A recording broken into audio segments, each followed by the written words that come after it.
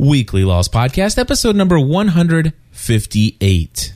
Hey, cool, you fixed it. Don't expect anything. The chances of getting a signal are slim at best. Static's good, right? No. Reception is good. Wait, what's that? It's Russo's signal. Oh, crap. But this radio has a wider bandwidth. That's what you call a party in a podcast. Hold it! Stop, do you hear that? Welcome to the weekly Lost edition of the Generally Speaking Production Network. Now, here are your hosts, Stephanie and Cliff. Hello, everybody, and welcome back to another episode of the Weekly Lost Podcast. My name's Cliff Ravenscraft. I'm Stephanie Ravenscraft. And we're here to do our full review of Season 4, Episode 11 of Lost, titled... Cabin Fever. All right. Is that right? Yes.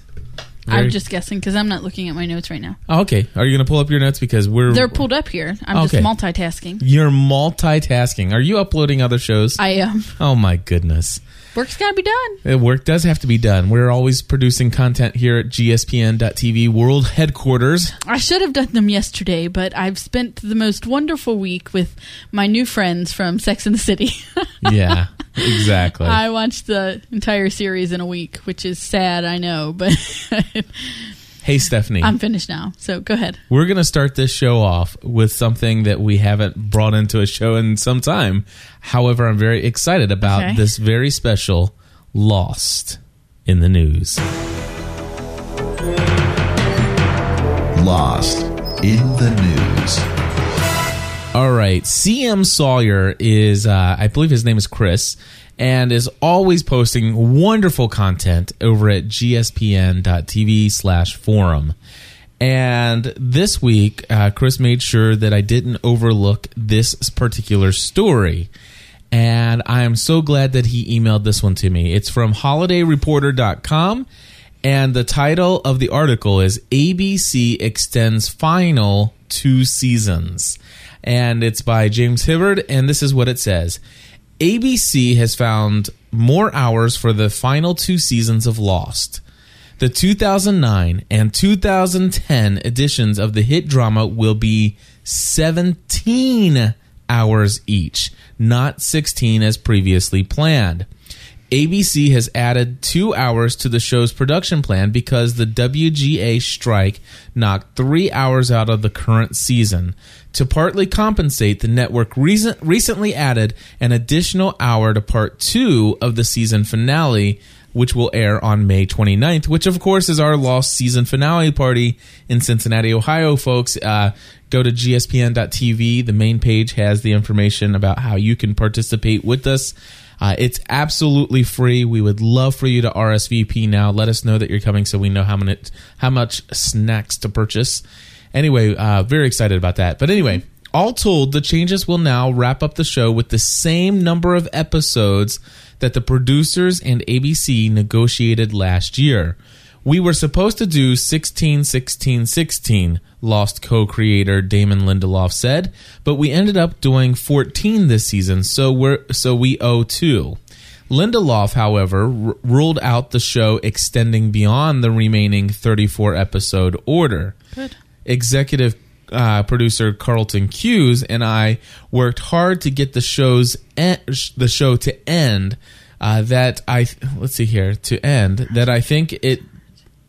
Carlton Cuse and I worked so hard to get the show to end that I think to suddenly say, oh, I think we got another season in us would be a betrayal to everyone involved in the show, but most of all, the audience, he said. It's better to retire your number at the top of your game. For the upcoming season finale, Lindelof promised a more action-driven cliffhanger instead of the mind-bending flash-forward time shift that stunned fans last season. The finale this year will not be as tricky as last year, he said. Hopefully this year, it's a little more of a straightforward action-adventure narrative, but the ending of the episode will hopefully engage and intrigue people looking forward and leave people looking forward to the next season of the show. Lindelof declined to say whether the flash forwards will continue, but did leave open the possibility of the show's main storyline on the island catching up with the flash forwards and that have taken place on the mainland since mainland this season. Stephanie, it's very exciting. It's very exciting that the audience is going to be wondering, when is the present going to be next season? He said, We've moved backward in time. Now we've moved forward in time. The present of the show has always been on the island. That may not necessarily be the case in the future. When it comes to time to air the season finale in 2010, Lindelof said he and Hughes plan to go into hiding for many, many months at an undisclosed location. David Chase set a great example when he went off to Paris after The Sopranos ending, which is great because all of these people are going to be asking, what does it mean?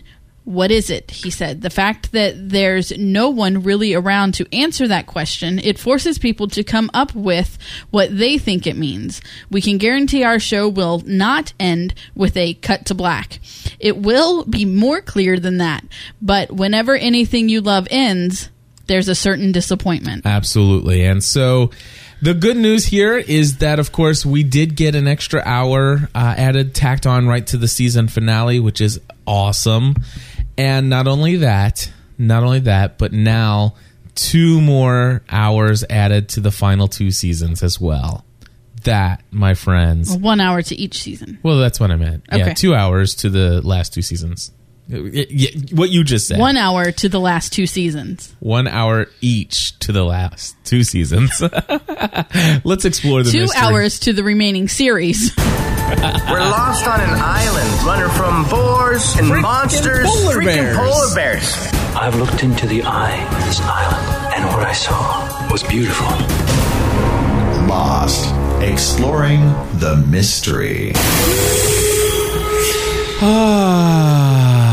I cannot tell you how excited I am, Stephanie, that we have mystery to explore. Not that I haven't enjoyed some of the relationship crap that they give us.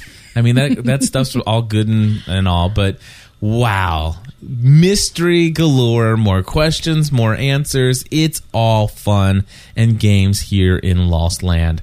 In fact, what I've done is I have in our show notes, by the way, somebody in our chat room, I'm sure will post a link for the show notes for anybody who's in the chat room who's come in after we got started. Oh, a bunch of people posted it. Thank you very much. We have some awesome people in our community that join us in these live shows, and they are just awesome, keeping everybody up to date. So anyway, I have some show notes, and we're going to go through them and talk about some things because there's lots of things to talk about. So first thing we had mentioned, there was, who was that was in our show for the initial reaction who said Richard Alpert was, the theory that Richard Alpert... Why do you have to do that to me? I don't remember. Crystal. Crystal, yes. Anyway, but yes, Crystal said that, it was her theory that maybe Richard Alpert was the guy that Emily was dating, who was twice the age, and that perhaps maybe he's the father. Now, I was reading around some different forums, obviously, and one of the forums that I checked out this week was Lostaholics, and there's a girl named that posts there called Lost Girls, and she posted the following, and she gave us a little bit of a transcript from Season 1, Episode 19, which is what happened between... This is some dialogue that happened between Emily and Locke in that episode. Okay, so Locke says, "Who are you?" Emily says, I'm your mother. And then Locke says, "Look, miss, I don't know. Let's see. I don't know why you think I'm your son or how you found me, but..." And she says, "You're adopted, aren't you?" No. I was raised in a foster home. Well, several foster homes, actually. Look, I don't mean to be rude, but what do you want from me?" Emily replies, "I want you to know that you're special. Very special. Now get this. You are part of a design." Okay? You don't realize that, do you? Or don't you? Or you do realize that, don't you? That our meeting, me finding you, this is a sign of things to come. Great things. Locke says, my father, is he still alive? Emily says back, still alive? Oh, John, don't you understand? You don't have a father. You were immaculately conceived. Wow, it's fun to always go back to those early transcripts from season 1 and to see how this was all set up back then. Now, here's what I've been reading on various forums. This is, and I can't even cite just one place because it's just all over the place. And what I'm talking about is the fact that people are discussing whether or not John Locke was a test tube baby. Okay, and maybe Richard Alpert was involved with Emily, but not necessarily as obviously impregnating her, but instead as an experiment or whatever. And could it be possible, is what I've seen someplace else, that Ben also doesn't have a mother and instead is a test tube baby? Now, could it possibly be? But we met Ben's mom and we watched her give birth to him. Okay, but what I'm talking about is that fertilization of the egg. You mean he doesn't have a biological father? Yes, that's what I mean. I don't know what all that stuff is. Okay. Anyway, he has a mom. Clearly, he came from somewhere. Okay, but I'm talking, where they go in and they impregnate the wife without, I don't know. Who cares? In vitro? Yeah, whatever that stuff is. You can't bring up a theory if you don't know what it means. Hey, I was just reading lots of stuff online, and I just want to say that it's, I really like the idea of Ben or of Richard being Locke's dad, but I really don't believe it. I think it's Say that again? Okay. I really like the theory that Richard is Locke's dad. Okay. But I don't think that he is. Okay. I think that Richard is more along the lines of searching for something and looking for somebody and wanting to know, is Locke the one, and maybe came along after the fact. I don't know, but something inside of me just doesn't buy that Richard Alpert is Locke's dad. Okay. Mm-hmm. That's all. Although I think it's a totally awesome theory. I still do. Just one that I don't buy into. All right, so next note in the show notes here is Horace's nosebleed has got a lot of people talking. Okay. In fact, some folks are out there talking in forum land whether or not this is a sign that he's actually tripping through time, like we saw with Desmond and what's that guy's name? Minkowski in The Constant. Remember the nosebleed? I do. And it's like, why? I mean, sure, he says he's been dead for 10 or 11 years or whatever. But why the nosebleed from the one nostril? That is just exactly the same symptom that both Desmond and Minkowski had. Right. So, and of course, then there's the whole, I even tried to copy and paste into the show notes some of the discussion out there in forum land regarding this, and it's just so deep and so heavy it would have taken an entire episode just to talk about the way that they were talking about him and the fact that he was trying to go back but he kept looping back, and that's why it was over and over again and stuff like that. Now Crystal is back on the line, by the way. Okay. And she's requesting to talk, so let's see what Crystal has to say. Crystal, you're on the line. Go ahead. Hey guys. Okay, so the Richard may or may not be Locke's father. I think. Can you hear me? Yep. Go ahead. Okay, I didn't know. Richard may or may not be Locke's father, but the point is that Cooper can't be. Okay. The man that we thought was Locke's father, the man that Locke had Sawyer kill, who he thought was his father, could not possibly be his father because of the age difference.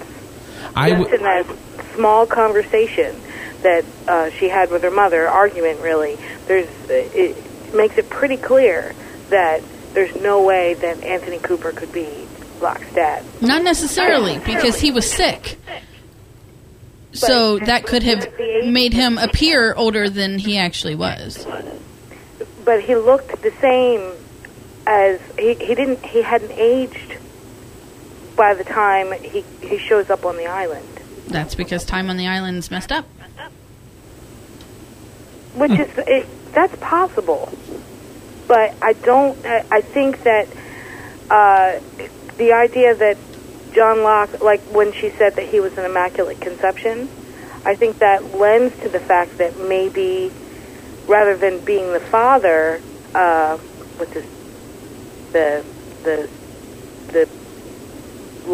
guy from the island. Richard. Thank you. Richard, because we know he's part of the science group, he was working, he's one of the people that recruited Juliet specifically for the reason of children. Maybe he was the one who kind of seduced Locke's mother into the program. If that makes a little more sense. It does. Yep. And maybe she was a part of... anyway, there's definitely a lot to be said for all of this stuff, and it can, obviously... we can all have different opinions on certain things, but something is definitely going on there. We do know that. Whether or not I would say, I don't know anything about John's dad's real age and how that would play out. But there seems to me that Emily's mom recognized Richard Alpert. Okay. When she saw him. And, could he be the guy that is twice her age that she was talking about? And if that's the case, then what would happen would be, is it Richard, is Richard the biological dad? Or was he working on behalf of Midlos Labs? Which we obviously see in something else coming up in a little bit we'll talk about. But anyway, there's definitely some interesting things going on there. Anthony Cooper, if I'm not mistaken, I believe that he wasn't Locke's dad, but instead was a part of, Locke was, well, I don't know. Locke had the same... was a match for him, and who knows? My mind's just starting to hurt. But let's move on to something else. But anyway, the nosebleed was really interesting. Whether or not, obviously it was a dream, we know that. But was Horace doing time jumping is the question, and is that something that had to do with his nosebleed? Okay. So a lot of different things going on there. Let's go ahead and move on to the next note in our notes, and that would be Locke's test as a young boy, the test where he has to choose the item that actually belongs to him already. Okay. And Bima from the Fuselage wrote this. It says, that scene was directly lifted from how Buddhist monks search for the reincarnated spirit of the Dalai Lama inside a child. So I guess Alpert was looking for the reincarnated spirit of someone inside Locke, perhaps maybe Jacob. I don't think it has anything to do with time jumping, as others have suggested. One of the things that I find interesting is that, personally, I think this reminds me of when you go back to 3 Minutes and Walt tells his dad, they make me take tests. Exactly. Right. And so Lost Girl from over at Lostaholics posted something from wikianswers.com, and the question being, how is the Dalai Lama chosen? Now, I am so sorry because I do not know how to pronounce the words that are obviously not, that are a bit foreign to me. But here is a little excerpt from that wiki answer. It says, the child recognized him and called out, Suri Lama, Suri Lama. Suri was Kisang Reproach's monastery. Anyway, the next day, now this is where it really gets good. The next day they left, only to return a few days later as a formal deputation. This time they brought with them a number of things that had belonged to the 13th Dalai Lama, together with several similar items that did not. In every case, the infant correctly identified those items belonging to the 13th Dalai Lama, saying, "It's mine, it's mine." This more or less convinced the search party that they had found the new incarnation. It was not long before the boy from Taxter, I guess, was acknowledged to be the new Dalai Lama. The boy, whatever this name is, was first taken to Kumbum Monastery. So check that out. That right there seems to be an exact lifting. I would have to agree with Bhima that seems to be exactly what they're trying to point to here. That maybe they're saying John Locke is the new reincarnation of Jacob. Okay. And do you recall a couple episodes back, or I don't even know what season it was anymore, but I think it was this season, when we saw into the cabin and we saw Jacob, right? And Jacob appeared as though he looked identical to John Locke. Do you recall that? The very first time we saw Jacob? Okay. Yes. Looked just like John Locke. And so my guess is maybe what they're trying to say here is that they were looking to find out whether or not John Locke is the new reincarnation of Jacob. Okay. I have no idea. But anyway, obviously they were very interested in John Locke because they continue to follow him around. Now, one of the items in that test was a comic book, Stephanie. Yes, it was. And I read the following from losteastereggs.blogspot.com. And the comic book that Richard Alpert showed young John Locke was Mystery Tales issue number 40. This issue was published in 1956. Now, I don't know if the date means anything or not, but the comic included story titles such as, and listen to these titles, The Hidden Land. Sound familiar? Yes. A Warning Voice. The Travelers. Okay. All right. Crossroads of Destiny. Very interesting. Mm-hmm. Sammy's Secret. And The Silent Stranger, and March Has 32 Days. Now, that sounds funny, but with the time jumping and stuff. Right. You never know. Yeah. I mean, that is awesome stuff. So anyway, and then if you look at the cover of Mystery Tales, that comic book, and we have it here in our show notes, and we'll post this in our show notes in our forum or something. I'll put a link to these things somewhere. Anyway, if you look at the cover from this comic book, you see two pictures of a city, right? Right. And if you look at that, take a look the new Lost logo that we get, the splash screen. We got at the end or the beginning of this season. Yes, and if you turn it up, if you look in the water, you see an upside down version of a city. Flip that image over and look at that cityscape, and then look at, I wonder if, some people are saying, I wonder if that those are the cities shown on the cover of that book. Okay. So here, and you're looking at it now. Do you see any similarities there that stand out at all? Anyway. Yes. Okay. Yes. So we'll post all that stuff. Right. But anyway, moving along here, the next thing I found was Locke's drawing of the smoke monster. And this I found from the GetLostPodcast.com. Those guys do an amazing job at working at getting some great screen captures. So keep up the good work, guys.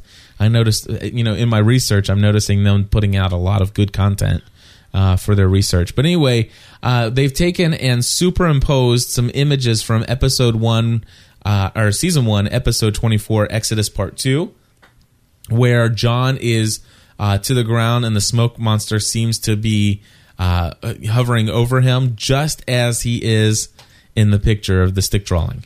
Yes. All right, so they did a good job with that. They did do a good job with that.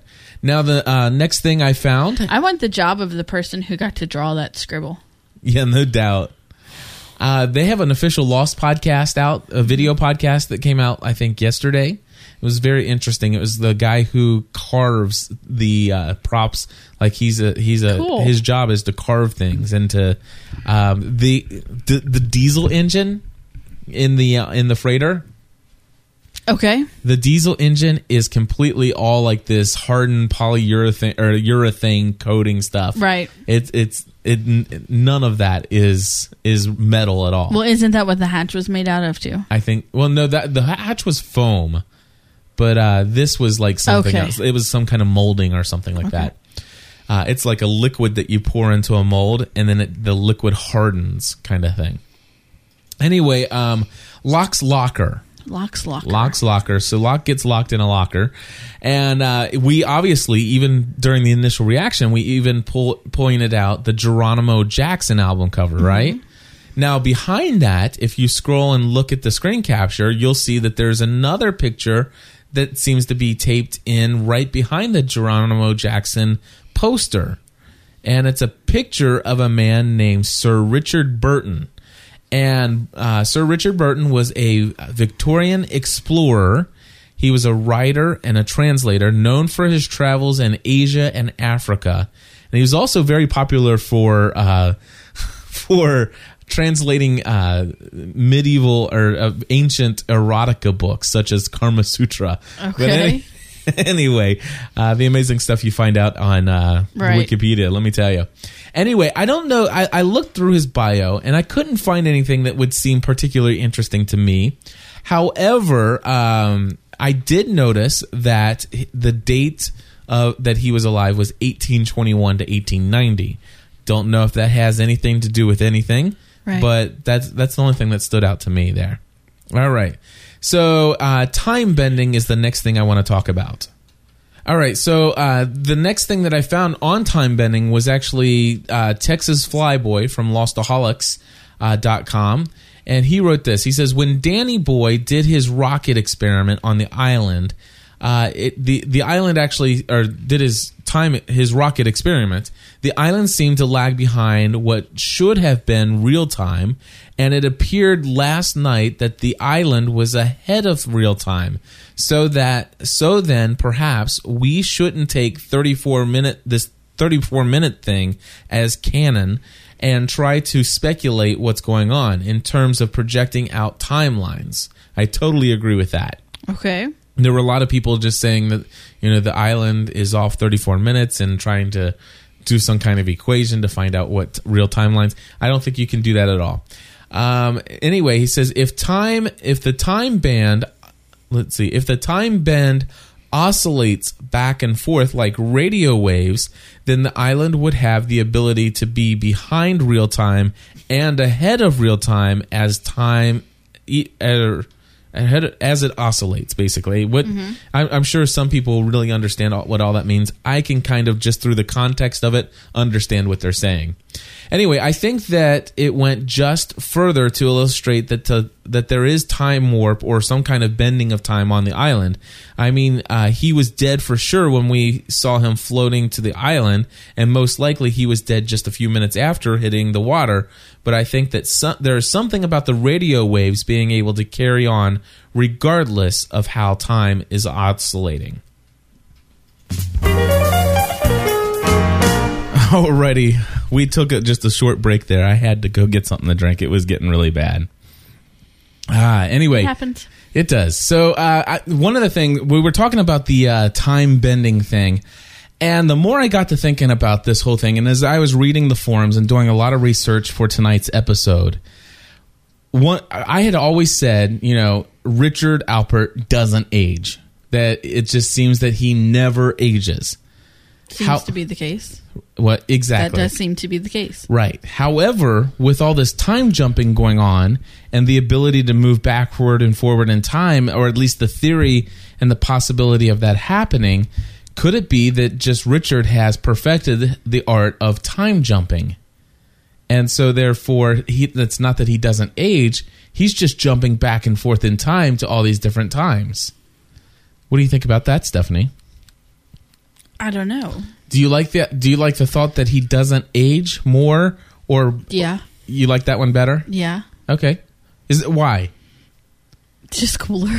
All right. I don't know.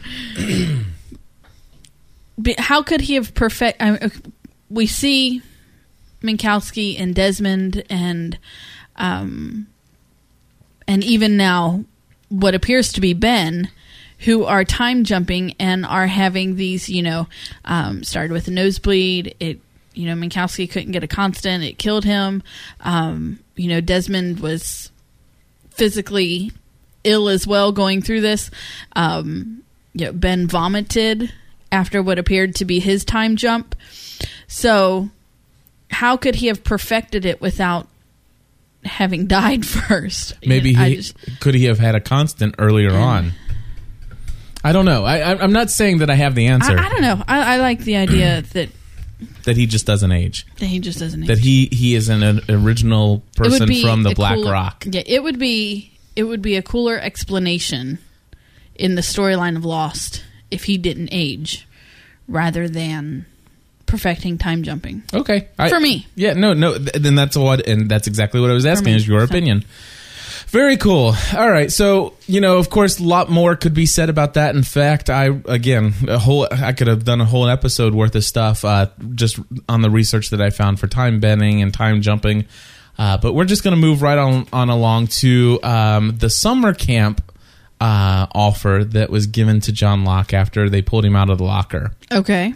So this came from Gary from Tampa, Florida, who is one of the GSPN.TV listeners out there, and he emailed me to point this out. He said, did you notice that the pamphlet that John Locke got was from Mitlos Laboratories? And so I've got a screen capture of that. Mm-hmm. You do see it says Mitlos Laboratories Summer Camp. So that is the science summer camp, or the island camp, I guess you could say, that was offered to him. And of course, we had heard about Mitlos Bioscience back from the Juliet-centric episode, Not in Portland. Right. That was season 3, episode 7. And also, I think it was Gary from Tampa who also reminded me that Mitlos is an anagram for lost time. So thank you, Gary, for that. And the last thing in my notes, and then of course I'm going to go to Michael for just a moment and see what he has to say. But anyway, this is the big one, okay? During the goodness gracious, during the initial reaction, I had mentioned the Montauk experiment or project, the Montauk Project. And it's like, man, I remember hearing the guys over at Lost Casts podcast back when I started really getting heavy into Lost, and it may even have been before I started podcasting about Lost with you or we. Okay. Anyway, it was the Montauk Project, but they also were talking about it in conjunction or at the same time as the Philadelphia experiment from 1943. So, Stephanie, I'm going to need your help here. Okay. All right. What I would like you to do is to help me read through some Wikipedia article stuff on these two things, okay? Okay. I'll start off. This is the Philadelphia experiment from 1943. Actually, I'm going to have you start it off. Okay. And if you don't, just go through it. The experiment was conducted by Dr. Franklin Reno or Reinhardt as a military application of the unified field theory, a term coined by Einstein.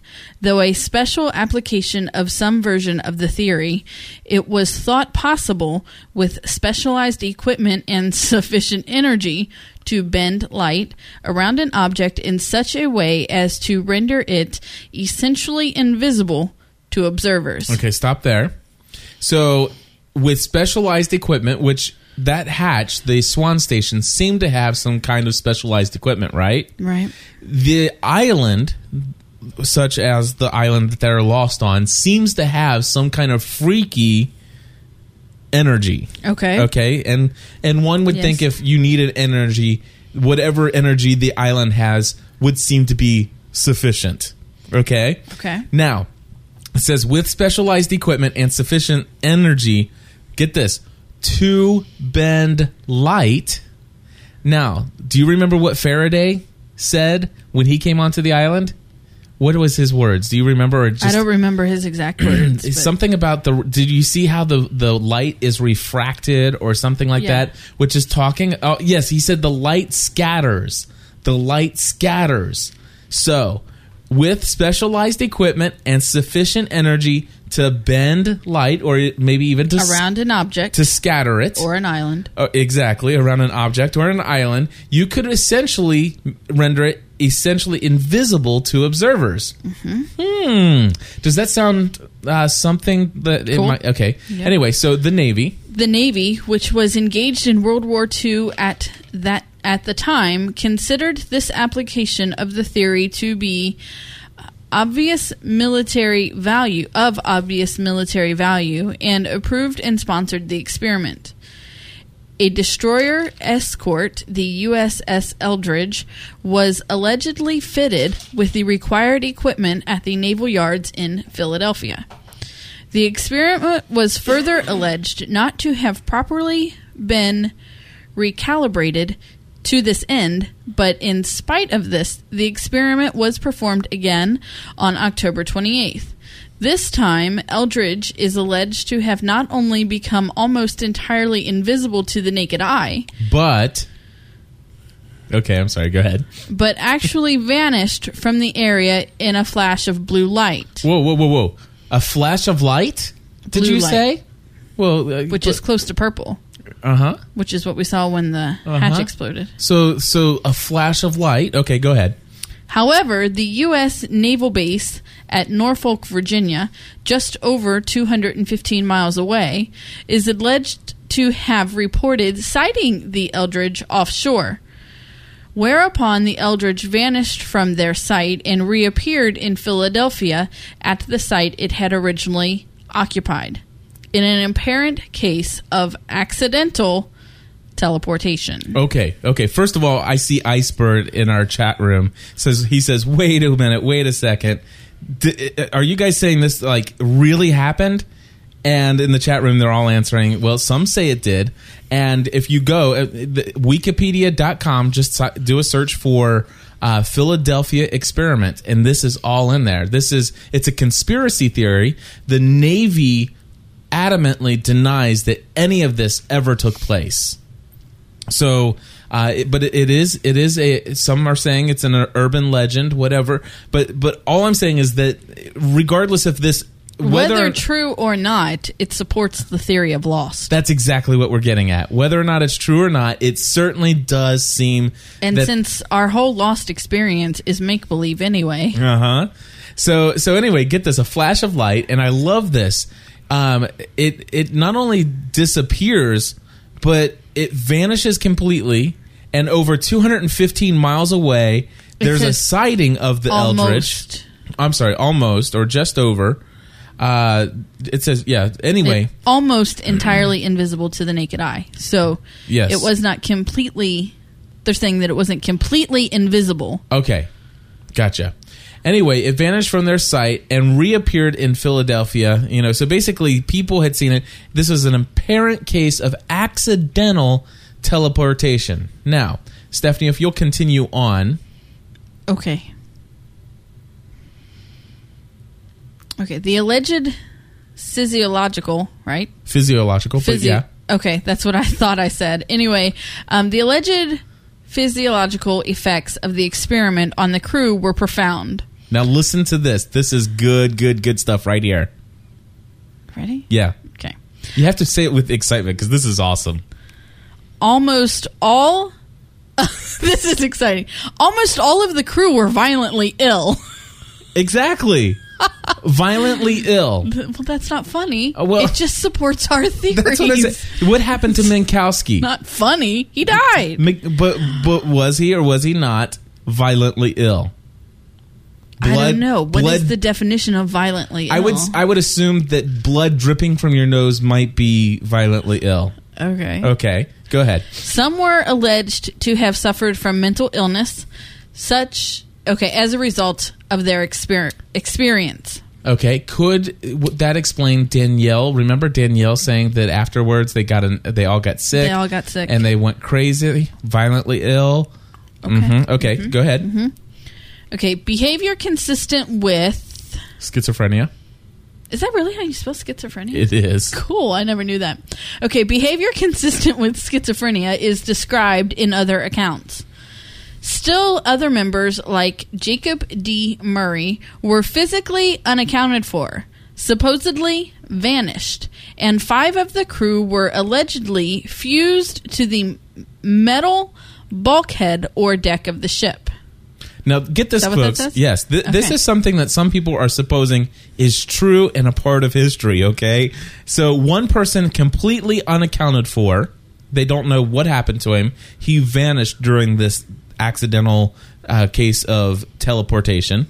And there were 5 crew members who, when the ship reappeared, they repositioned themselves in such a way that they actually their bodies became fused with the deck of the ship when it actually physically came back into its present being. But go ahead.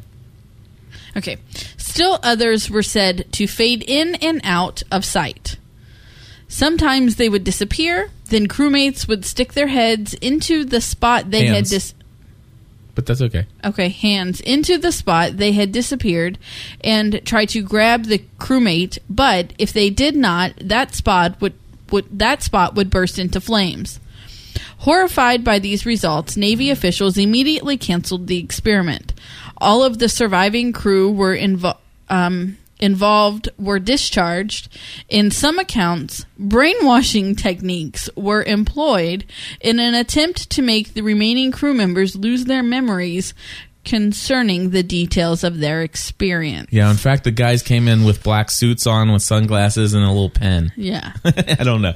Anyway, so that is the Philadelphia experiment that I was referring to during the initial reaction. Now, let's talk about, for just a moment, the Montauk Project. It says, there are those who believe the Montauk Project was an extension or a continuation of the controversial Philadelphia experiment, which supposedly took place in 1943. Get this. Various conspiracy theorists claim that experiments began in the earnest of 1982 through 1987 and 1998. They claim that during 1988. They claim that during this time, some, or all of the following occurred at the site. Okay. So depending on who you talk to, they would claim that either one of these, some of these, or all of the following occurred at the site where this Montauk Project happened. No evidence has ever been given or provided that any of the following is true. However, I just want to take from the many list of things out and just share with you. The first one, Stephanie? Experiments were conducted in teleportation, parallel dimensions, and time travel. Time travel, possibility of parallel dimensions, and possibility of teleportation, such as moving an island, maybe? Interesting theory. Anyway, the next one, Stephanie. A portal in time was created which allowed researchers to travel anywhere in time or space. This was developed into a stable time tunnel. Okay.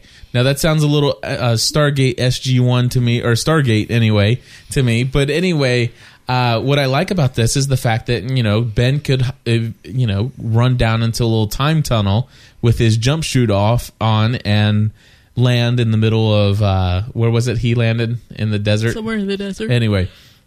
But yes. All right. And then the last thing, Stephanie, this one is really, really cool. On or about on August 12th, 1983, the time travel project at Camp Hero interlocked in hyperspace with the original Rainbow Project. Which was the Philadelphia experiment. Also, they had two different names. Go ahead. With the original Rainbow Project back in 1943. The USS Eldridge was drawn into hyperspace and trapped there. Two men, Al Bielek and Duncan Cameron, both claimed to have leaped from the deck of the USS Eldridge while it was in hyperspace, and ended up, after a period of severe disorientation, at Camp Hero in the year 1983 at Montauk Point. Here, they claim to have met John von Neumann, a famous physicist and mathematician, even though he was known to have died in 1957.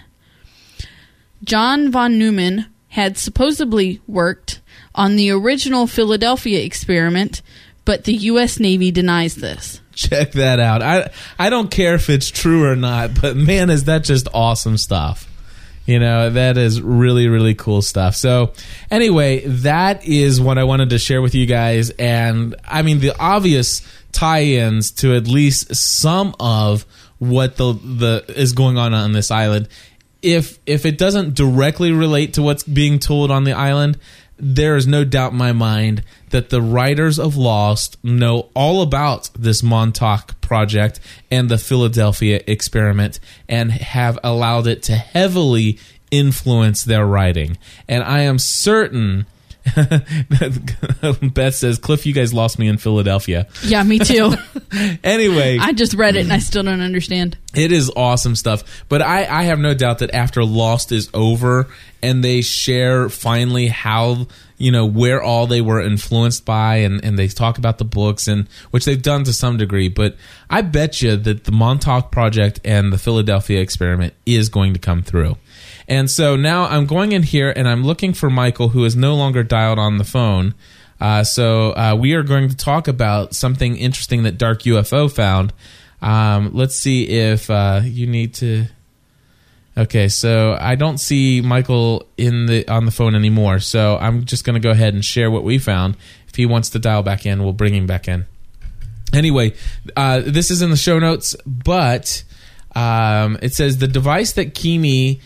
is using on his arm. A lot of people were wondering what it was. Of course, for the show, it's apparently a detonation device of some type, right? Right. However, somebody went through, and I guess somebody who's a musician and is very familiar with the Korg digital metronomes, especially the model MA30. They realized that is exactly what he has on his arm. And so right. Michael did dial back in. Let's see what Michael has to say. Michael, go ahead. Michael? Alrighty, so we're not getting any audio from Michael. So anyway, Michael, if you figure out what's going on with your audio, we'll bring you back in. But anyway, I'll post, that'll be in the show notes as well. But you can see it. Cool. Do you see the? Yeah, I see it. It's I do. Quite clear. Alrighty. So with that, it is now time for. Yes. Colonel Locke, is this line secure? Line secure. Go ahead. Hey, Cliff, Stephanie, Toy. This is Michelle from Texas. This is Kim from Indiana. Josh from California. Jennifer from Florida. Sam in Tucson. Kimberly from California. Paul in Memphis, Tennessee. Listener feedback. Target area is acquired. We are a go. Roger that. Alrighty, listener feedback, and boy, was there quite a bit of it. One of the things that I have here is from Wendy, who emailed us recently, and Wendy is just a wonderful person. I know that where was I? I think it was on my trip to Boston. She and her family offered to have me stay with them during that trip, and we've had some wonderful email conversations right. Back and forth since then. But lately, she has been sharing with me a project that she had been working on, and she says, "Hey there, Cliff. I have finally done something with the stuff that I've been working on. It's not a podcast, but it is a blog, or at least for now anyway. I may even put up the old shows that I did to test the waters, but I have been concentrating on for about a year writing Lost parody songs. I figured out how to put one on the blog and wondered if you wanted to listen to it over at Ms. Wendy, that's mswendy.wordpress.com. And I will be putting up many more in the near future. If you want to take a look, go ahead. To be honest, I'm scared to do this, but if I don't at least show someone my work, then I feel like I would have failed somehow. Anyway, and I figured putting yourself out there every day in podcasting land, you'd understand my dilemma. So absolutely. And what I'm going to do is I'm going to play just a little bit of it. But this is a parody of Betty Davis Eyes. And because I didn't think that you could hear the lyrics very well, I asked her if she would give me the lyrics. And here's what it says. His hair is neatly combed. His lips tell truthful lies. He likes his chicken cold. He's got buggy wuggy eyes. He'll turn his manners on you. You might mistake as nice. His bunny's white as snow. He's got buggy wuggy eyes. And he'll banter about hamsters. And his island life is pampered. He's miraculous. It says he's malicious. Oh, I'm sorry. He's malicious. Why don't you read some of it? Okay. He's malicious, but he knows how to make a beach brunch that's delicious. He's got Steve Buscemi's ocular size. He's got buggy wuggy eyes. Anyway, I'm sorry, go ahead. He says you can go home if that's what will suffice. Oh no, the submarine's blown. He's got buggy wuggy eyes. He'll stick a needle in you with a pacemaker device. Oops, sorry, that's not true. He's got buggy wuggy eyes. He's a liar, pants on fire, hanging from a telephone wire. He's atrocious, and I'll bet he's the one who took Claire's hairbrush. Saeed said that he was a spy. He's got buggy wuggy eyes. Hold on, I have to scroll down. Oh, okay. Okay. And he'll banter about hamsters, and his island life is pampered. He's malicious, but he knows how to make a beach brunch that's delicious. And then it's just the chorus again. So here you go. This is he's a liar, pants on fire. Yeah, McKenna was in here when I played it, and she giggled when she heard it. So here you go. This is Buggy Wuggy Eyes.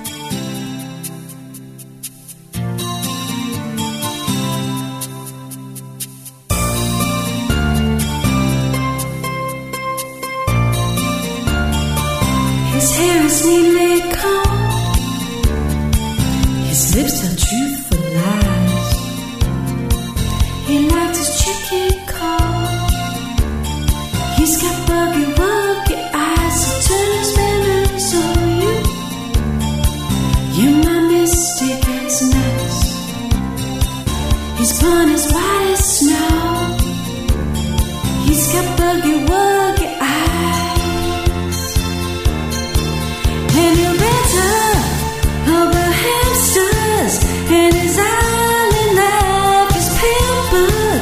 He's malicious, but he knows how to make a beach brunch that's delicious.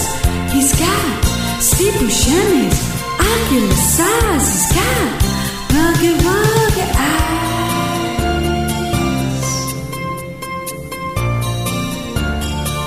He says you can go home if that's what will suffice. Oh no, the submarine's blown. He's got buggy wuggy eyes. Will stick a needle in you with a pacemaker device. I'm sorry, that's not true. He's got buggy wuggy eyes. He's a liar, pants on fire, hanging from a telephone wire. He's atrocious, and I bet he is the one who took Claire's hairbrush. Saeed said that he was a spy. He's got buggy wuggy eyes.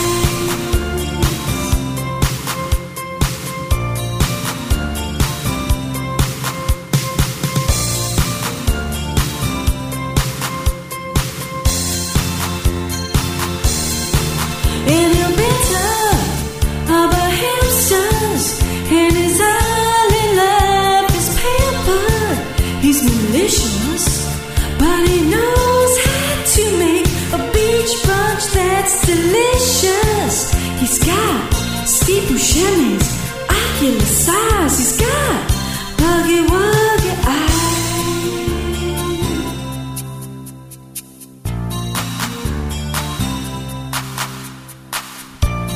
Alrighty. Wendy, I think that is awesome. I really hope that you continue to make some more parody songs because I really did enjoy that. And we would love to feature more of them in future episodes.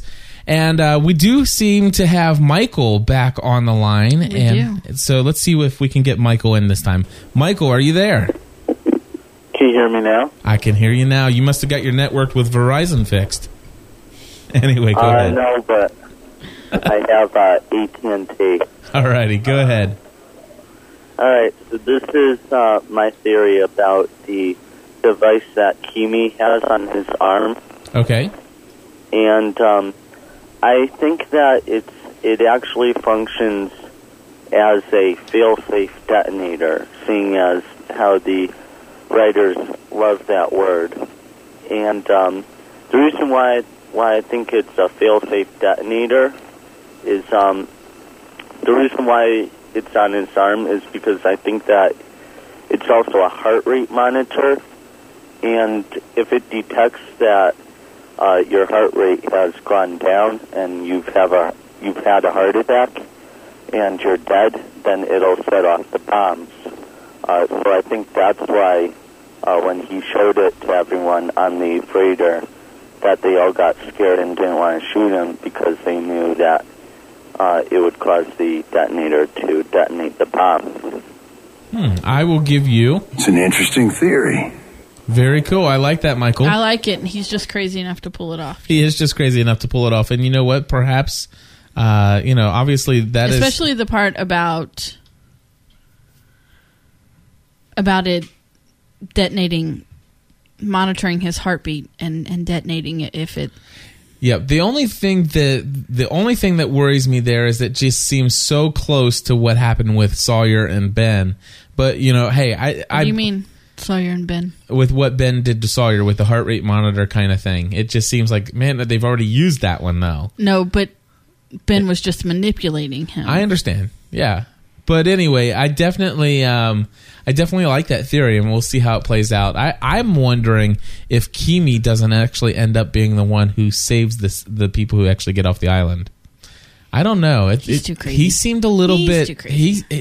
He almost seemed like a little boy when Ben actually called him out on who he was. If you go back and see that I scene, think that he was surprised that Ben knew who he was. Not only that, but I think he was cut to the heart when Ben pointed out. Yeah, I don't know. We'll see. Now, Icebird says, no, that's wacky theory, Kimi saving everyone. So, yeah, I don't think that he was, how did you say it, cut to the heart when Ben called him out, because wasn't that before he shot Alex? Mm-hmm. Yeah, I don't buy that. Okay, well, I'm not saying I'm right. I'm just saying. You're not. I'm just saying I don't agree with you. I figure if I don't throw it out there now, that I can't say if it happens that I was thinking that. Because then everybody's like, whatever. So anyway. That happens to me all the time, so don't worry about it. Next up, we have Wayne Henderson posted a comment on the GSPN.TV Plus site, because Plus members can comment on any podcast that we do over at gspn.tv/plus access. Anyway, what do you think about the new Lost logo at the end of the episode? In addition to the city skyline reflection in the bottom of the island, we now have some sort of building superimposed above the island. Maybe is it the Dharma Temple or something building or some building in the Middle East? Thoughts? Now, I did not see it. Did anybody else see this? I didn't, because we're so focused on getting down here to start the show that we don't really pay attention to the... And I'm looking at the chat room, and I don't see anybody else that saw it. But we can go back and check it again, because we still have it on our DVR. So we'll have to go back, and it would be at the end of the episode, of where they're showing you the preview for next week. Well, right after the episode goes off, don't they go to the... Yeah, they go to the next week on Lost. So anyway, I didn't see it. We'll have to go, and of course, Chris is looking on the DVR now. So what's weird is I didn't see it anywhere posted in any of the forums either. So Wayne, we'll get back to you on that one.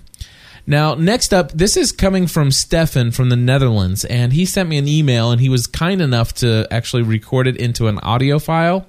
And I tried reconverting this because it sounds like it's speeded up a little bit, but we'll see if we can kind of comprehend what he's saying. If I can get my... I'm locked up. Hi, Cliff and Stephanie. Remember the last weekend podcast when a talk show software developer called in and Cliff explained the mobisode again where Christian Shepherd instructed Vincent to wake up Jack because he had work to do? Thinking back about this makes me wonder if it wasn't all planned. Christian was already on the island, totally okay, in a suit with a tie, not messed up by the crash. So he probably wasn't on the Oceanic 815. He got to the island another way. If he planned this all, or helped plan it, it makes sense that he went to Australia, because he needed Jack to come after him, so that Jack would be on flight 815 back from Australia. That way, Jack would end up on the island, and that would be good for Christian, because Jack is a good doctor, so if Christian was planning a group of people to come to the island and he needed a doctor to give medical aid to these people if needed, Jack would have been his best choice.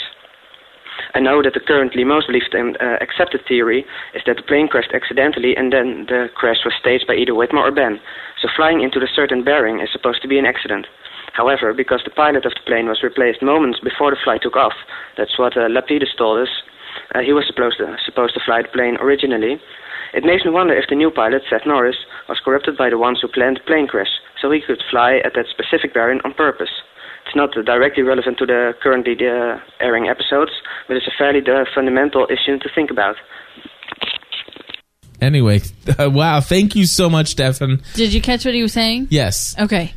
Go ahead and explain, because I know a lot of people were saying that it was very quick. Okay, it was very quick, but he said that you had brought up again Christian sending Vincent to wake up Jack. Yes. Okay, he was saying that his clothes weren't messed up. His clothes weren't messed up. He was perfectly groomed, straight suit, everything. Yep. So that he got to the island in another way. And the only reason he went to Australia was to have Jack follow him. Mm-hmm. So the dead body in the morgue was not actually Christian Shepherd. It was a plant, because Christian is part of whatever is going on. Right. Those were my add-in words, not his. Right. So, and saying that, and he also said that if he was going to bring a group of people to the island and they would need a doctor, and he believed that Jack was a great doctor, so he orchestrated that so that Jack would be there to provide care for these people. Yes. Okay, so that's what he said there. And then was talking about the pilot, because we found out from, what's his name? Lapidus. Lapidus. Which is just, I'm sorry. Damon and Carlton. Does he have a first name? Please. It's just Lapidus. Give him a first. No, they've called him Frank. by Frank. Thank you. So we found out by Frank that he was originally supposed to fly that plane, but at the last minute, our pilot, our beloved pilot, Weiss from Alias was substituted and flew that plane. Could he have been part of what was going on to fly Oceanic 815 in that direct bearing to land those people on the island? The only thing is, we actually got to see him before he died, and he seemed to not know what was going on and stuff like that. It didn't seem that he was lying, but I don't know. Anyway, but the one thing is for sure. He was in shock when they woke him up also. I mean, because he had been knocked unconscious. So you could have forgotten. He could have, mild amnesia. Exactly. And so for Stefan, we give... It's an interesting theory. All right. Yes, I like it. Alrighty, so Mary from New York wrote in, and I'm only bringing an excerpt here because we're running out of time. I really enjoyed it, along with every other one this season as far as this episode is concerned, and I have so many comments and theories forming in my head right now but for right now, all I wanted to say is how super cool was the scene when Ben and Hurley are sharing a Snickers bar very nonchalantly in front of Jacob's cabin. I love that part. Couldn't stop laughing, and I'm sure Lost fans will enjoy it too. We don't get to slow down and sit for a chocolate break on this show, so it was cool to see. However, where did they get the Snickers bar from? Did it have the Dharma logo? And she went on. And it was funny because Mary said, she says, in the first line of her email, she goes, all I can say is holy, and it was S.T. But then she went on to say a lot more things, so she could say more than just that. Anyway, we're moving on to Andrew. What's up, Cliff and Steph? It's Andrew.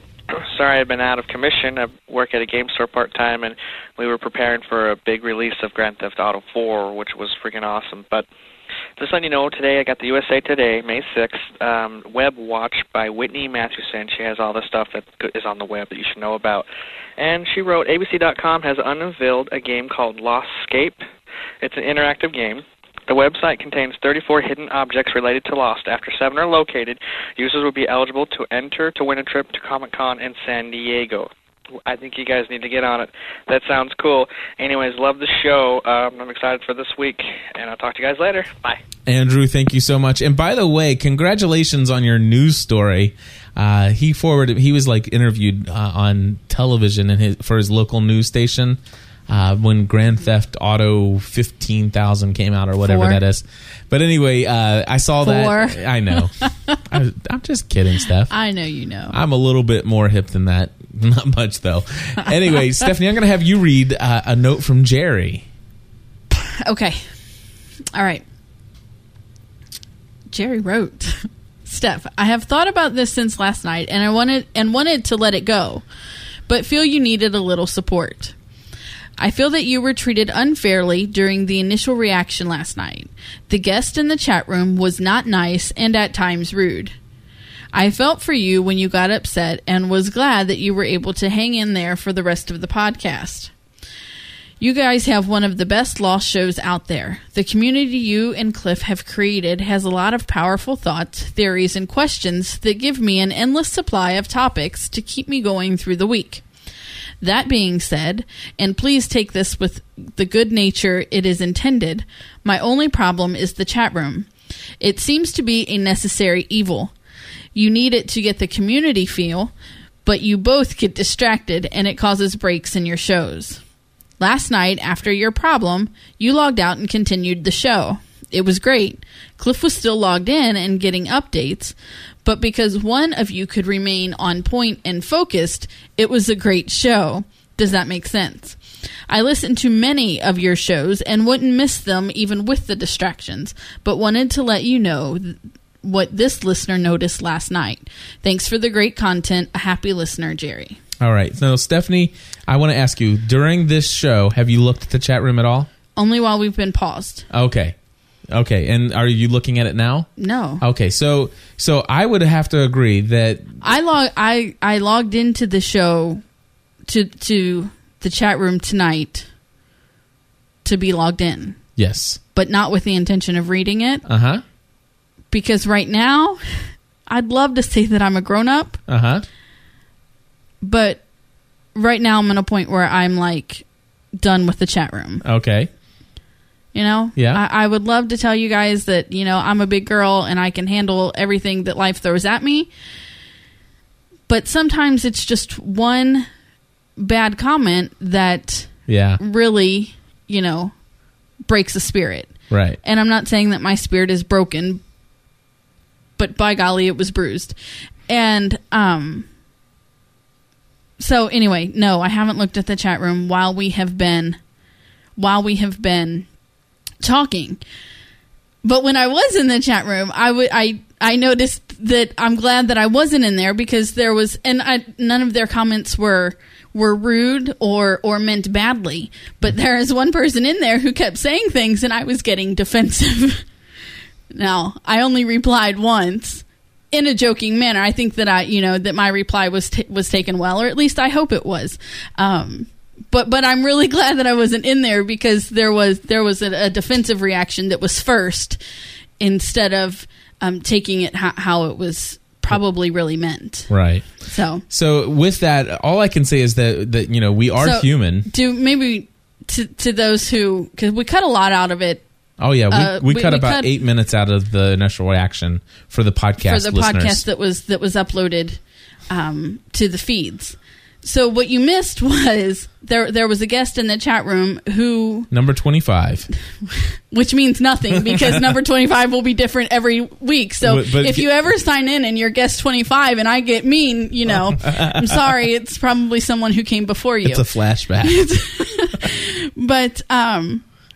But I did. They said they said two things, particularly about me, and they hurt, and so I logged out of the chat room.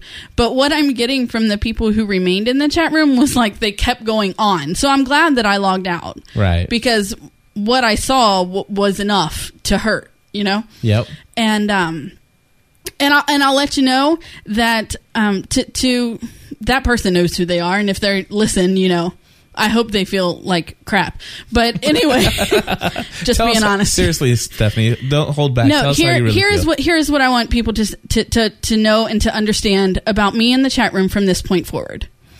Last night, I was attacked for having my opinion about the episode.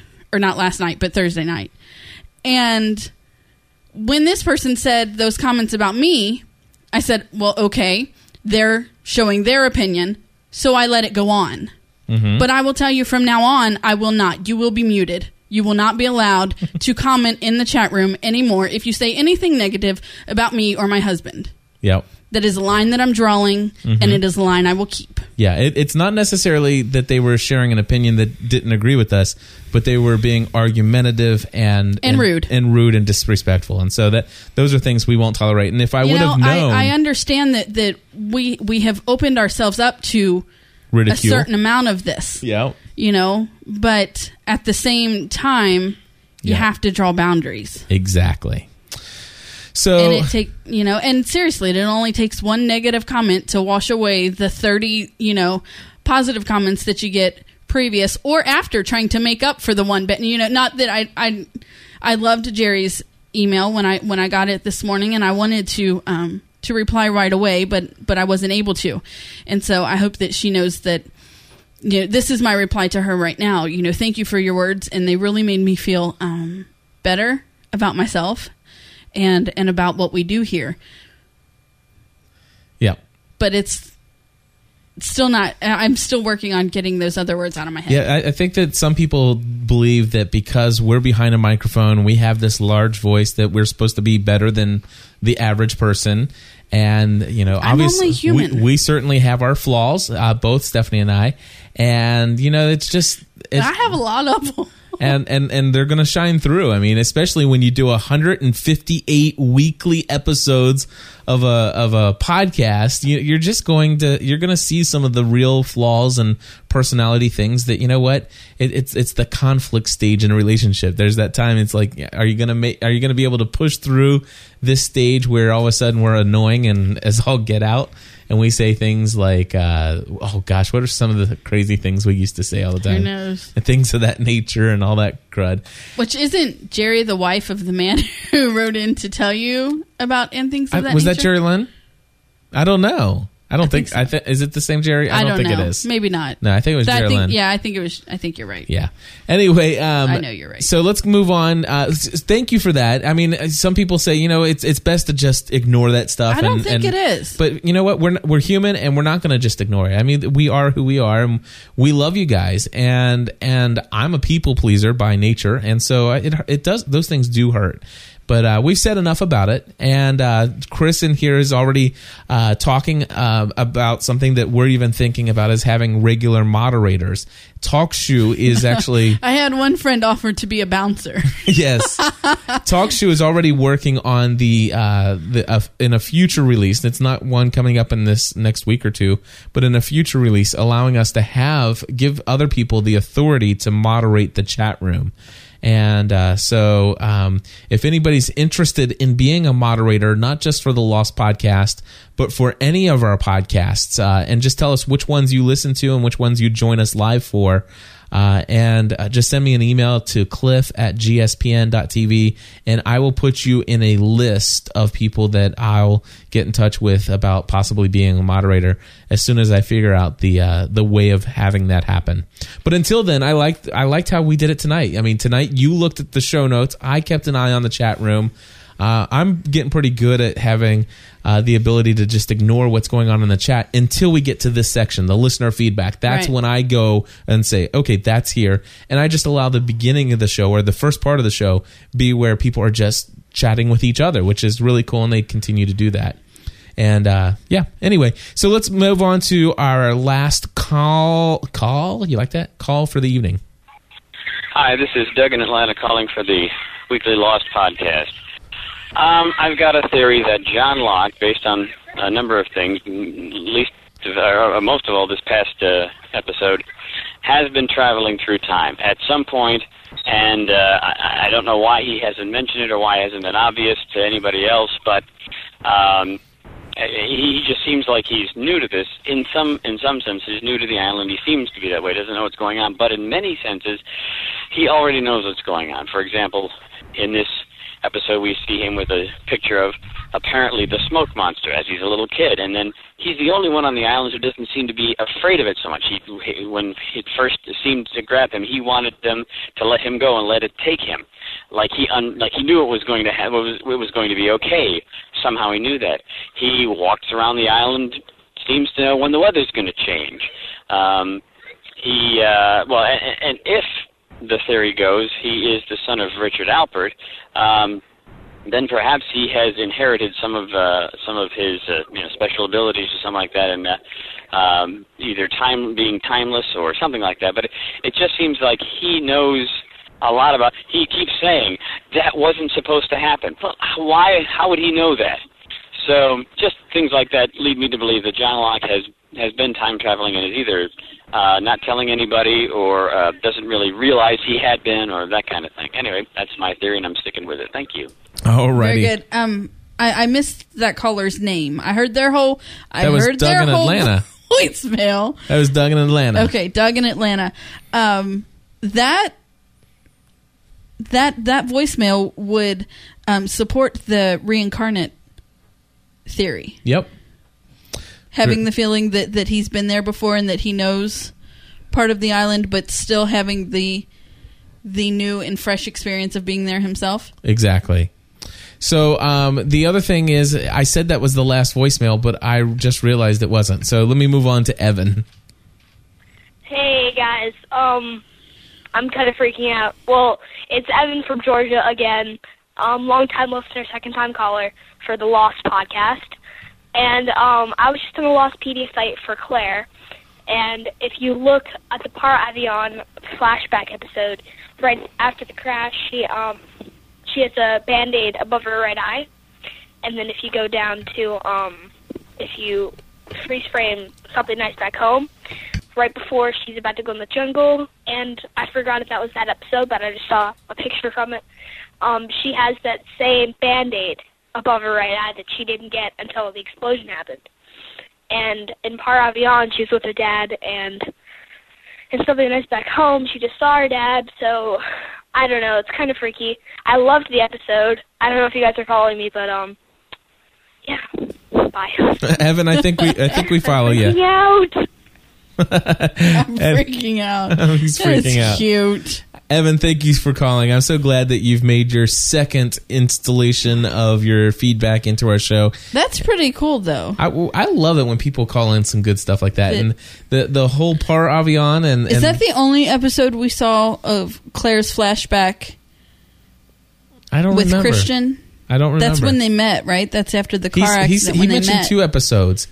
Or was it both the same thing? I can't remember. But anyway... It was Something Nice Back Home was the one where she left the jungle with Christian. Okay. That was 2 episodes ago. Okay. But Par Avion, I think, is where she was in the car. They showed her in a car crash with her mom. Right. And that's where she met Christian. Man, I'm trying to end as her father. Trying to end this show before an hour and 20 minutes, but all right, well, wrap it up. I'm done. Well, the thing is it's not even going to happen now. Okay. There are 1, 2, 3 other callers, and then there's coming up on Lost with Bonnie. I thought you said that was the last call. I thought it was, but it wasn't. So let me just go ahead and play the other 3 because it's just not going to happen in an hour and 20 minutes or less this time. So here we go. Hi, Cliff and Stephanie. It's CC in Boston. I'm going to try this again. I agree with you. That message I left you last week was hideous. I knew what I said, and I couldn't even understand it. So I'm sorry about that. Yeah, it was a bad storm and a bad cell area. So the point that I was trying to make, and it was a point, a theory, a question, I don't know what to call it exactly, was what are the odds that we have a flashback that is going to link Kimi, Lapidus, Echo, and perhaps Saeed, and also the guy, the Kelvin from the Hatch, all together with some Army reference, because Ben mentioned Kimi has a seedy history of service, but then some other work, some freelance stuff in Africa. So I'm wondering if that'll bring him to cross paths with Echo, and also something where perhaps he served with Kelvin, and or Kelvin and Kimi served with Lapidus somewhere. He was a helicopter pilot for something in the Army or elsewise. And then, of course, you could throw Saeed into that as well for his time in Iraq. So just curious what you think, if they'll go that route. Thanks. Well, Cece, I thank you for that. I obviously believe that probably in Lost fashion, I think if anything, they'll show us maybe some connections where these people are connected in their past, but not necessarily. Which, like they've done before with the crossing paths, Jack being the doctor when Shannon's dad died. And, I mean, they've shown these cross paths before. Right. So, yeah, I like that we could see that. Yeah. Another thing is that since you just mentioned the car crashes, one of the things that I saw out in my research is the fact that there was a lot of talk about car crashes. Emily being, of course, involved in a car accident. She was hit by a car. There was Claire and her mom in a car accident. There was Kate and two different guys in two different car accidents. There was Anthony Cooper says one thing. The first thing I know, or the last thing I remember, I was in a car crash, and I wake up here and I am on this island. Just a lot of things. And with Shannon's dad, and that's how Jack met Sarah. So. Exactly. So definitely a lot of things going on with car crashes. The other thing I forgot to mention... These people are teleporting out of their cars. There you go. And the other thing I forgot to mention is the folder with the backup plan, or what was it called? I don't know. Anyway... Backup plan works. Backup plan. It works. Anyway, they open up the safe, and the backup plan folder has a Dharma logo on it. Yes, it does. And so obviously Widmore Dharma, some more connection there. Anyway, here's another call. Secondary protocol. Thank you. Whew. Anyway, another caller. Save us. Hey, Cliff and Stephanie. This is Seth from Venice, California, calling for the Weekly Lost podcast. One little throwaway bit I loved in last week's episode that no one seemed to mention was that when Charlotte and Daniel were down in the medical hatch, Daniel brings up a point, where do they get the power from? And Charlotte says, add it to the list. And I thought that was a great little shout out to all the fans and the growing list of mysteries that we have to solve. So I really enjoyed that. And I'm especially looking forward to tonight's episode and your guys' opinions. Thanks. Take care. Bye. Alrighty, and wasn't the Orchid station? Isn't that where they got the power from? I don't know. I don't remember. I don't remember either. But there's so much in this show. It's okay to forget something. No doubt. It's got to be for some people, unless you're a perfect person doing a perfect podcast. And then I'm not allowed. Perfect. I think I already established that. All right. So anyway, Seth, thank you. Take me off my pedestal. I'm afraid of heights. Seth, thank you for calling in. And here's our next caller. And I do believe this is the last caller. Hi, Cliff and Stephanie. This is Wayne from Wayne Henderson Voiceovers, and yet another awesome episode of Lost. I'll call with more details on that later, but something that came to mind, Lost, we know, is one of the best shows that's ever been on television, and want to thank J.J. Abrams, Carlton Cuse, and Damon Lindelof for putting out Lost. It's so cool, so thought-provoking and things like that, and I know it's just a little over 2 years before Lost ends, and this is kind of like our sophomore year. It's kind of like being in high school, being in touch with other Lost podcasters and listeners, like you, Cliff, become a friend of mine. And then when Lost ends, is it going to be one of those things like the end of high school where we sign each other's yearbooks and Geronimo Jackson records and promise to keep in touch? Who's going to keep in touch? What are we all going to do? Just kind of looking towards the future, since that's on Lost a lot. And I just think it's really, really cool. Because of Lost, even though it's just a TV show, it's made people some new friends, and with you and Stephanie, it's given you new careers. It's just really spread out, and I don't know, maybe I'm being a little too thoughtful this morning. but I wanted to share it with you, Cliff. This is Wade. Talk to you later. Wayne, thank you so much. I think and I hope that many of the listeners of the Weekly Lost podcast, once we get around to episode 300 or 400 or whatever we end up with, I hope that we'll continue on, that you guys will help. Hopefully you'll get to... Hopefully we'll find a new show. Yeah, we'll find some new shows to cover, and there's no question about that. And not only that, but we invite you guys to go to gspn.tv and begin investigating some of the other shows that we produce. Stephanie does one of my favorite shows. Actually, the favorite show that I think we do is called The Full-Time Mom, and I'm not in it. So Stephanie and our That's friend... why it's the favorite. Just kidding. I'm sorry. Stephanie does a wonderful job with her friend Sarah, and I encourage you, if nothing else... That was mean. Will you forgive me? I forgive you. Thank you. But anyway, I encourage you to just listen to one episode, and I guarantee you'll be hooked. And don't just do that if you're a mom. Guys are loving the show as well. So check that one out. And, of course, if you've got kids, you guys need to check out the Hannah Montana Fans podcast. Check this out.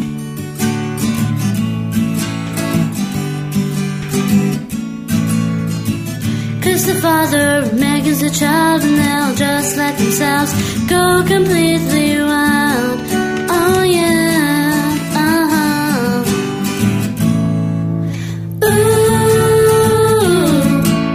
Hannah Montana Fan Podcast. Ooh, talk about every episode. Ooh, Hannah Montana Fan Podcast from the hit TV show, brought to you by GSPN.TV.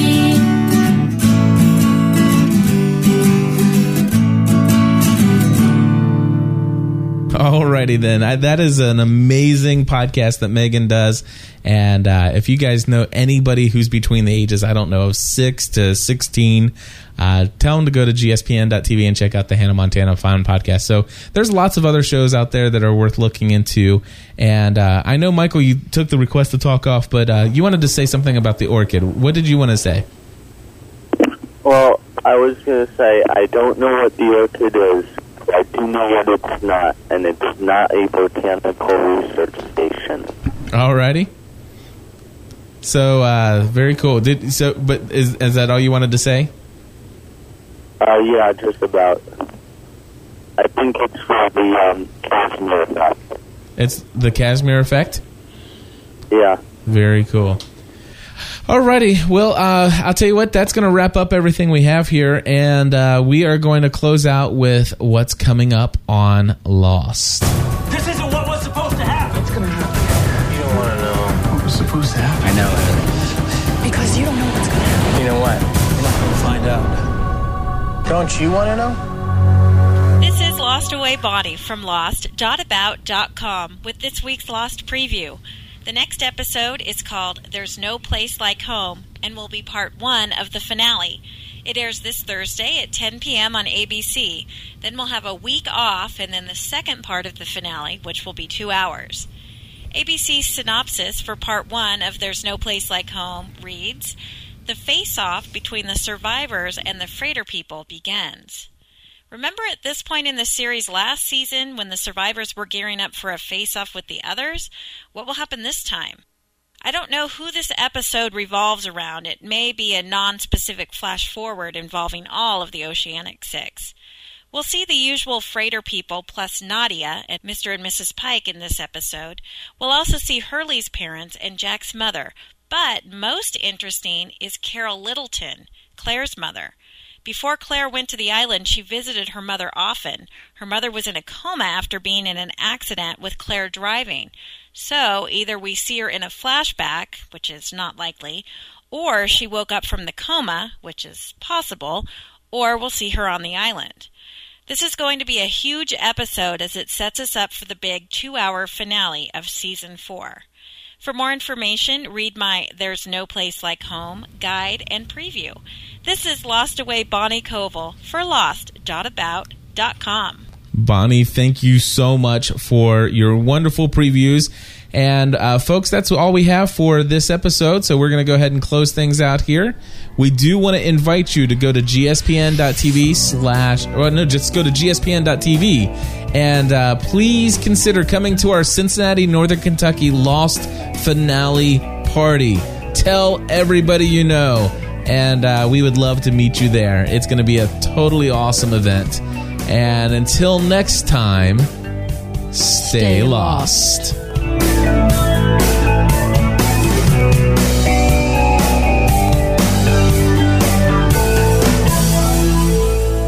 And just one final note before I hit the stop button. For those of you guys that don't know this, you hear us talk about the chat room and stuff like that. But after every episode, we like to have a little bit of a post-show discussion. And I just want to encourage you, during any of the future scheduled episodes, just go to gspn.tv/schedule, and you'll see a list of all of our scheduled shows.